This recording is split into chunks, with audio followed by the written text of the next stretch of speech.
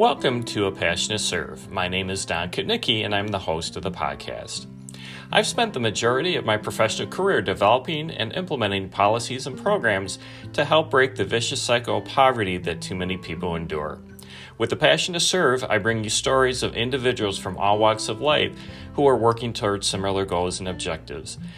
During our interviews, we discuss employment and training programs, Head Start services, financial literacy instruction, and so much more. And of course, I also speak to the people who are utilizing these programs to help create a better life for themselves and their families. I hope you decide to join me and learn about these amazing people who all have a passion to serve. Welcome to Season 3, Episode 21 of A Passion to Serve.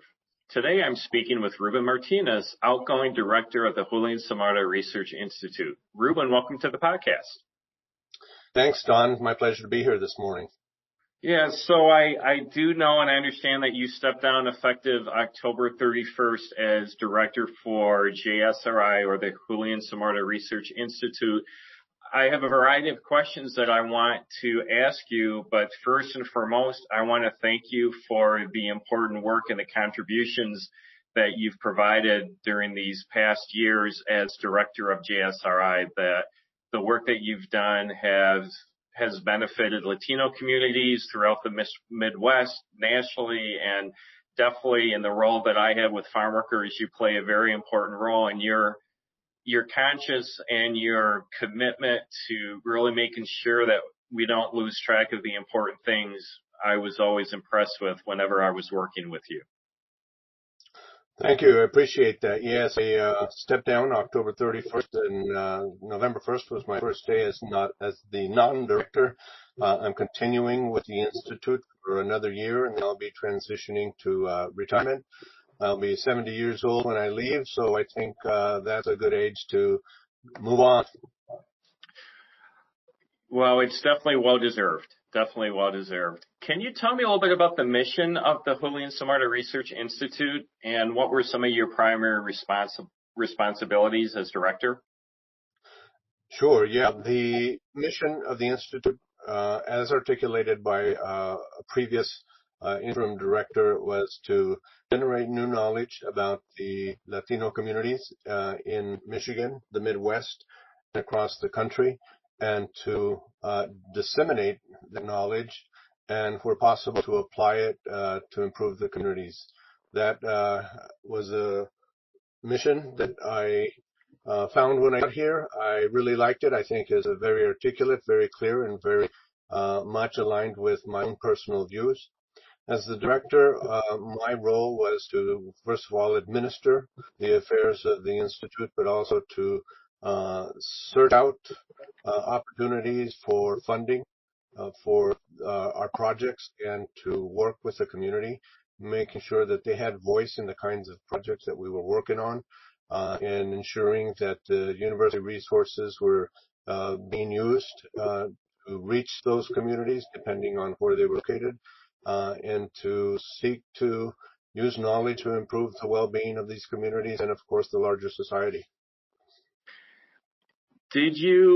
How did you become interested in this work? Was it a gradual process, or did you have a sense that this was a path or some type of a passion that you had from an early on, or was it just like one phase of your career led to another to another?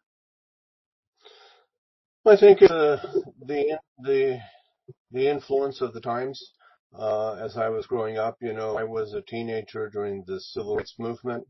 I was very much engaged in trying to understand what was going on and what the issues were. After I got out of the military and went to higher education, I took an interest in a lot of different disciplines, but sociology seemed to be the one that kind of resonated with me, because it focused on issues and had fields that very much interested me. This would be social stratification, and that is, how is social inequality reproduced in society? And then I also took a look at political sociology, which focuses on the structures of power in society, how it is used. So those two fields combined for me to give me a sense of how race relations and those kinds of hierarchies were reproduced in society. And political sociology gave me a sense of how power is used to maintain and also how it can be used to change society for the better. So my purpose, I think, in life has been to pursue a greater and better society for us all. And that's where I was coming from. So it was something that I think in terms of over time, the depth of knowledge about these issues increased, but I think the passion for a better society was always there. The Julian Samora Research Institute, I know it focuses on the needs of the Latin communities in the Midwest, and I know there's also an emphasis on areas such as health disparities, entrepreneurship, and service delivery system gaps. Are there specific initiatives that really stand out to you that you have been involved with that you feel has made a difference? And also, what are some of those ongoing frustrations or just a lack of progress that you would hope to have seen throughout your career? Well, I think there's a lot of different areas to focus on. I like to say that the Institute tried to do for Latino communities in Michigan, the Midwest, and across the nation, the same thing higher education does for white Americans as a whole, and that's to produce knowledge to try to improve things. There was a little bit of a difference between my own personal research interests and those of the Institute. The Institute is oriented to the larger community, and so we identified 3 niche areas that we worked on. One of them was entrepreneurship, and another was the gaps that exist between service delivery programs and Latino communities and their needs, and then also health disparities.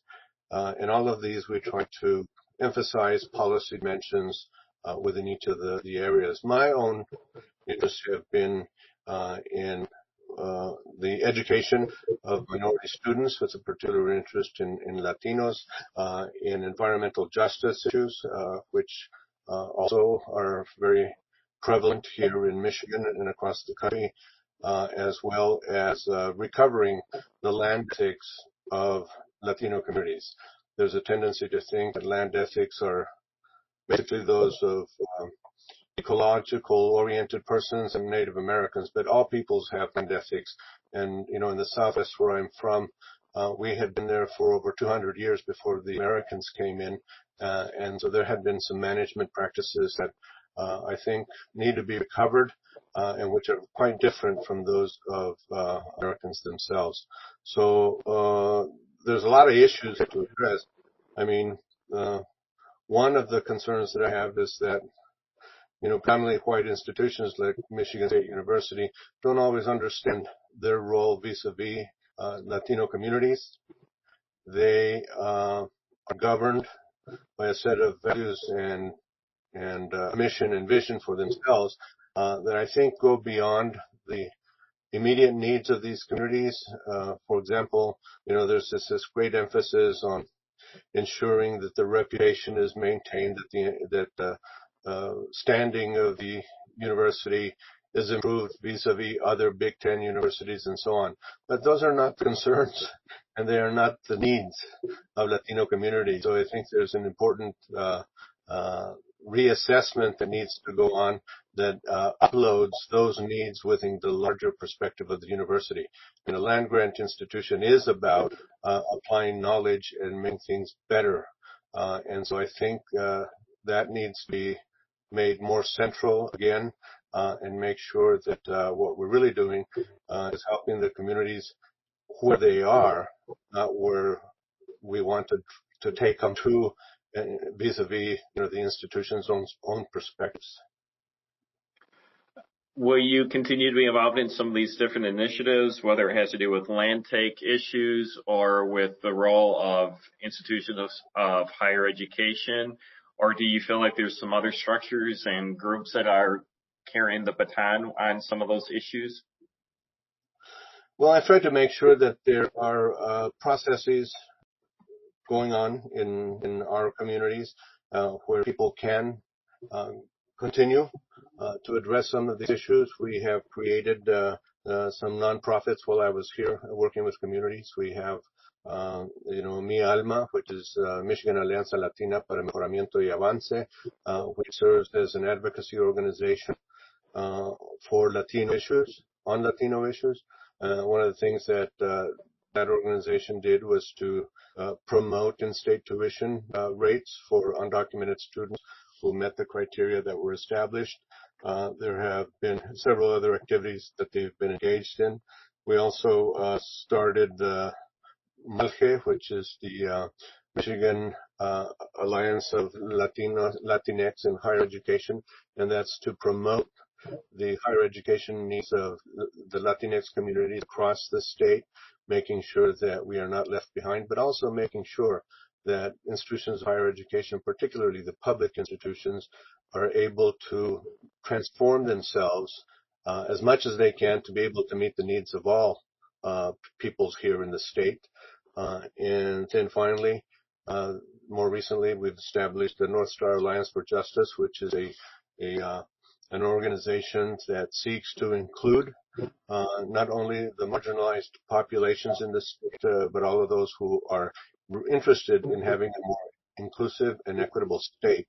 And they are, working to bring about alliances across the state that will allow us to have greater influence in terms of the vision that we want for Michigan, not just one that's defined by the dominant group, but one that includes the voices and the needs of these communities that have been marginalized for so long.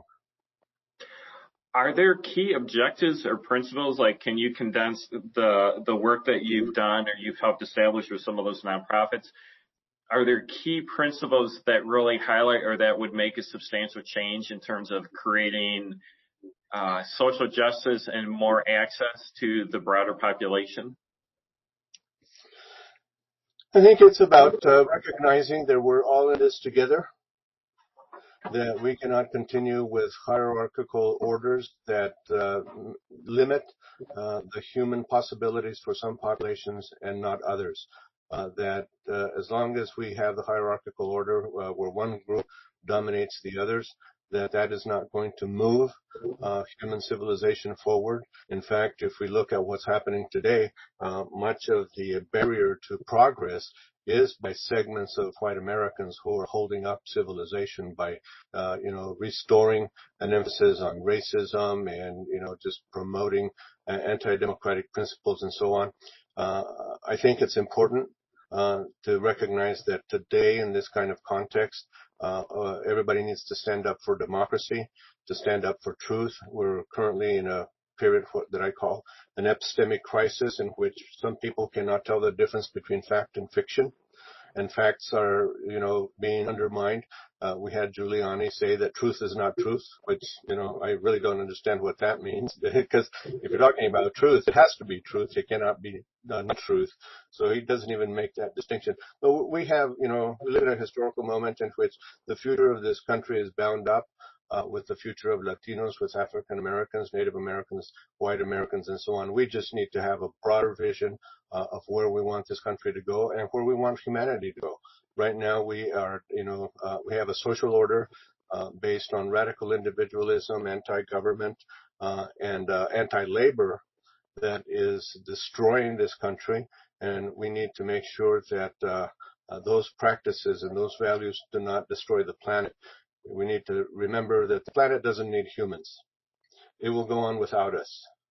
And, if we want to survive in terms of humanity, we need to make sure we take care of the planet first, and that we are making sure that it is sustainable. So there's a lot of big issues here, and right. It's multi-layered. Well, what's interesting to me with this, as disheartening as this is, I would think that your interest in sociological perspectives and different things that are happening in our culture, I've always felt that history has a tendency to repeat itself for the good or for the bad. Are you surprised where we find ourselves, or did you see benchmarks or things that were taking place along this path that got us to this place where it's becoming increasingly difficult to have a difference of opinion and remain civil? it's really unfortunate where we find ourselves. But I'm wondering, from a big picture perspective, did you see anything like this happening in our country? Not that it's specific to the United States either. I was not super surprised. I think what is surprising is how intense the polarization is, how intense the sentiments are. But there was a sociologist back in the 20s and 30s by the name of Robert Park. I think he was in Chicago. And when he did his work on race relations, he basically talked about a cycle in which we would move forward a couple of steps and then maybe move back a step and then move forward again a couple of more steps. So this cycle is one where you're moving forward, moving backwards, but ultimately progressing overall. So from my point of view, I kind of see this as kind of one of those steps backwards. And there's a broader perspective that the person who was one of the early sociologists talked about the cognitive understanding of humans, or the perspectives that they have about their place in the world, moving from what he would call superstitious phases to more scientific phases and so forth. I kind of combined those two perspectives to say, well, if we can move forward in race relations, we can always also move forward or rather backward from science back to superstitious beliefs and so on. So what we find today, I think, is an epistemic crisis where people need to really give up beliefs that are not grounded in verifiable knowledge and move toward verifiable knowledge. So, this anti-vax and all of that kind of stuff is just based on passion and beliefs. It's not based on deep understanding of what is going on. It's based on shallow notions of freedom. And so it's very critical that people, get grounded in terms of real knowledge about the world. Well, I'm hopeful. I'm glad to hear that, that this is just a cycle and a process that we are probably going through, because it's just been so disheartening for so many of us. And ultimately, I tend to agree too. I think we will find ourselves, one way or the other, we will find our way through this. And I'm hoping that we will be better off as a country as we get through it.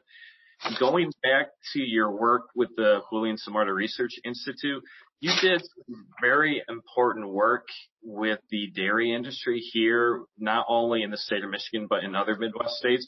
And I'm wondering if you could just provide a little bit of general overview and information as to what you were doing in that field. Sure, but before I say that, let me also say, getting back to the previous comment that we were talking about, this previous topic, and that is the anti-government dimension of the current social order, I think, has gotten out of control. It really started with corporations not wanting to be regulated and the wealthy not wanting to redistribute some of their profits to people in need and so on. But that has taken on a life of its own, to the point that people have become anarchists and Right. now really are completely, out of control when it comes to government. And I think even the wealthy know that they've lost control of it. So that I think is one of the dangerous places that we've gotten to. But in terms of the dairy industry, yes, I work with some colleagues over in veterinary medicine. The aim started with how to reduce the incidence of mastitis in dairy cows. That is a bacterial infection of the udder, which leads to certain amounts of it in milk.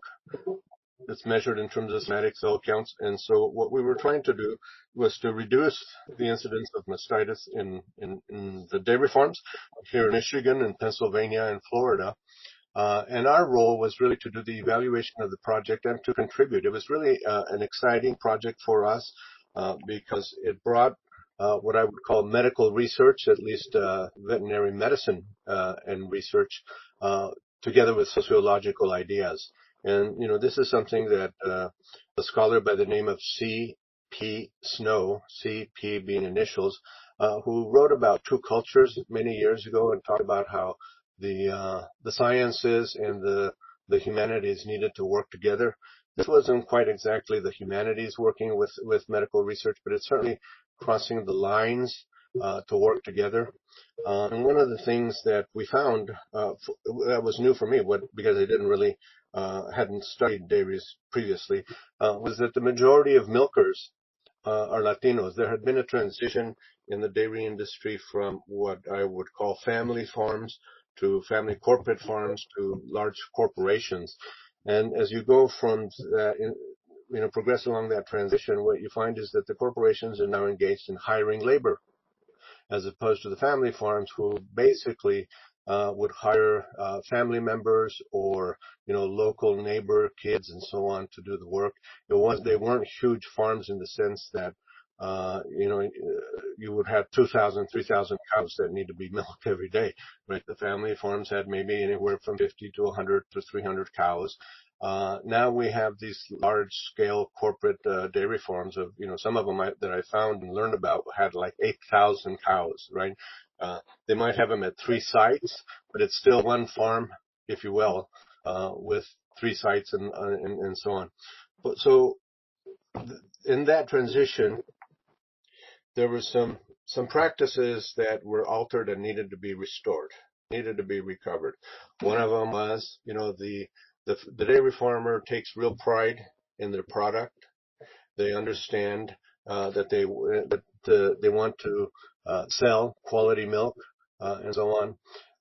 Once you get to the corporate side, what you find is that there's more of an interest in kind of pushing the product as fast as you can. And the ones who are most familiar with what's going on in terms of the health of the cow are the milkers. These are Latinos. Many of them are undocumented. And the corporate firm really had not developed the capacity to work with hired labor on a dairy farm. So there were a lot of issues there. There were a lot of language issues. There were what I would call human resource issues and so forth. And so we were able, from a sociological point of view, with a greater emphasis on organizations, and not so much on the treatment of mastitis, which we left to the vets, is to help them understand what was happening in that transition and what needed to happen to reduce the turnover, to reduce the lack of effective communication with the workers, and so on. And I introduced to them the notion of cultural lag, which we find in sociology, particularly with regard to technology. This was a concept that was developed, I think, in the 50s by William Ogburn, who talked about how technology advances faster than culture can assimilate it, and that he called a cultural lag. Well, we took that same concept and applied it to the dairies and said, well, there's a cultural lag here. There's been a transition from one type of a farm that has moved from family workers to hired labor, but the human resource side has not been developed, and so those issues needed to be addressed. And there were other issues, but that, in a nutshell, kind of gives you the big picture of it. Well, I lament the loss of a lot of our family farms, but I think policy and everything has been set up more geared towards benefiting larger, more corporate farms. At least that's my perspective of it. I don't know if you feel that way or not. It's been a very interesting initiative that you've been involved with. And one of the thoughts I was having as you were going through and discussing cultural lag and some of the things that are going on here within the dairy industry, as we both know, the H-2A visa program has really exploded in the state of Michigan and in many other states. And for those who may not know about the H-2A visa program, it's an opportunity to bring in workers for a set period of time to do agricultural work. And growers like it for a variety of reasons. The most important one is it gives them a sense of stability and knowing that there's going to be a workforce available for them. But there are a lot of other issues that go along with that. In your opinion, Ruben, is there a place, or do you think there's going to be a need for the H-2A workforce in the dairy industry? Well, these are always multi-layered circumstances in which we find ourselves. We have the NAFTAs and the CAFTAs and so forth, which have led to the displacement of workers and growers, small growers in other communities. We've had the United States involved in the economies and transform the economies of Central American countries and so forth to what we once knew as banana republics and so on. And then there were civil wars, when we left, and there were dictators that were sustained and supported by the U.S. and so on. And so, in the wake of our departure, there was chaos and migration of populations. So that has an impact on what is going on here. So a lot of those workers come without documentation because they're trying to make a living, and we don't have a system of immigration that really allows them to get processed in a timely fashion. But we also have the H2A program, which you say is allows these growers and producers to bring in workers, guest workers, if you will, for temporary periods and to send them back. So this is not the first guest worker program that the United States have had. I think we started back in 1917. The biggest one was the Bracero program, which was established in 1942 as a result of labor shortages due to the war. And then that was kept in place. Those workers, I think, were greatly exploited. In fact, in Texas, at one point, Mexico refused to send workers to Texas because they were treated so badly. And so, unfortunately, not everyone is as concerned with the well-being of workers as others. I'm not saying that everybody does that, but I'm saying that there are some exploitation, some degree of exploitation that goes on. The other thing that happened too, and now that in the pandemic, you'll see that there has been a bit of a resurgence in workers having an interest in labor unions. Well, we live in that social order which is anti-labor, and particularly anti-labor union. And in the success of Cesar Chavez in organizing farm workers in California was due to the work of his predecessor, which was a scholar who had come as a result of the Mexican Civil War and so on. And he began to take on the organizing efforts of farm workers back in there was a lot of organizing efforts in the 30s during the Depression and so on. But Ernesto Galarza took on the task in the 40s and 50s, became the nemesis of a little known senator by the name of Richard Milhouse Nixon. And he found out that he could not organize farm workers because the guest workers that were coming in through the Bracero program were being used as strike breakers. So I think as we move forward with H2A workers, we need to make sure that first that the law is complied with, that these growers are in fact giving domestic workers the first opportunity to work. And secondly, that if there are ever any farm organizing efforts or farm worker organizing efforts, that these guest workers are not used as strike breakers. So there's a lot of complicated issues to talk about here, but I do agree that producers or food systems, they do need a stable labor force. The thing that we have to do is to recognize the importance of these workers and create the terms and conditions of employment that benefit them, that benefit the producers, and benefit the farms, the food systems that get food on our tables. One of the primary concerns that I've had recently with the H2A program is the utilization of crew leaders. And crew leaders are individuals who will have a crew of workers. They'll go to maybe one grower or multiple growers and say, I have X numbers of workers here to harvest your crops, or whatever type of work is available. And they are primarily responsible. They'll pay the workers. They have supervisory responsibility and authority. And when I initially started working in this industry, I realized that with some growers, they would use that as an opportunity not to be held accountable. That if there are any issues, labor-related issues, go see the crew leader, which could be extremely difficult because they're on the move and there isn't a whole lot of consequences in place to start with. And we're starting to see that with the H2A visa program as well, that we're seeing more and more crew leaders who are signing up, who are bringing in that H2A workforce. And it seems like we're bumping up against that again, Ruben, where there's that lack of accountability for the workforce that are coming in. So not only do we want to ensure that the domestic labor pool is first and foremost the priority, but we want to make sure that those H-2A workers are being treated equitably and that there is a certain amount of consequences for poor behavior. Absolutely. There's little question that, it's a rational decision on the part of growers to go ahead and transfer that responsibility over to a third party who's willing to take on that responsibility.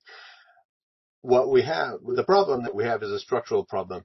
The anti-government movement that started with Reagan and the people who got Reagan into office really were focused on what they called small government. They wanted small government so that corporations would not be regulated, there would be small government that could not enforce laws and so forth. And so one of the problems that we have here is that the government has been reduced. The Department of Labor has been reduced. They've been trying to reduce the Census Bureau and all of that kind of stuff. So the question I would ask is, does the Department of Labor really have the resources to be able to effectively enforce the compliance when we look at this area of the food systems? It's important that law be enforced, but in order for law to be enforced, the resources have to be there in terms of the government agencies responsible for it. So I think that's what's giving, or providing a window for the kinds of issues that you're raising, where people are just getting away with things. I mean, you cannot take a group of H-2A workers from one farm to another unless you have gotten prior approval. Yes, you can do it if you get prior approval, but what you're saying is that, in my understanding of what's going on out there, is that they're not getting prior approval. And so enforcement is a big issue. We just need to be able to restore a level of resources to the Department of Labor so that we are able to actually enforce compliance. And sometimes, depending on the role that individuals have within the Department of Labor, there's a really challenging balancing act where they want to help and meet the needs of the employer community, but yet still ensuring that the workforce is being treated equitably. And sometimes those two desires work against each other or seemingly work against each other. Yes, in sociology, those who study the state argue that the state is the arena in which competing interests are resolved. So these employees of the Department of Labor, they do have a balancing act to deal with, but ultimately they're supposed to be neutral, and they're supposed to be looking out for the common good and what is best for the nation. And so they should not let their personal interests, their personal ties, and their personal biases enter into the way that they address the issues that arise in this sector. I agree. So I'm going to transition to the Julian Samora Research Institute, the official newsletter, which is Nexo. And if I'm not mistaken, the new director, that gentleman's name is Sam Stanley, and it looks like he has a real passion for initiatives as they relate to inclusion and equity. And I'm wondering if you could tell me anything about the incoming director. Okay, so Sam Stanley is the president of Michigan State University. He's been there now, I think he just finished the second year. And so he launched a diversity planning process and a strategic planning process last year. And that was just completed. So we're looking forward to the implementation of the diversity and strategic planning frameworks to see if they can actually transform this institution from what we would call a predominantly white institution to an inclusive institution. In terms of the JSRI, Professor Francisco Villarruel will serve as the interim director moving forward. The institution, that is Michigan State University, is setting in motion a national search for the next director. And that search committee, I think, is being chaired by the Dean of the College of Social Science. I'm hoping that in the process that the community and others take a keen interest in the search process and making sure that what I have sought to do, which was to embed the work of JSRI within the needs and the views, voices of external communities so that they have input in terms of what the work is that is being done and that is aligned with their particular needs. And so I don't know where that's going to lead nor who's going to be the next director, but I hope it will be someone who is interested in ensuring that communities have a voice. Well, I sincerely hope that if you do not have a direct role in the search process for the next director, I really hope they take into consideration your body of work and the contributions that you've provided through the Julian Samora Research Institute. Thank you so much for your commitment to the work that you've been doing throughout the majority of your professional career, Ruben, and I want to thank you for joining me today on A Passion to Serve. Thank you, Don. It's been my pleasure, and I appreciate your podcast and keeping all of these issues out in the public.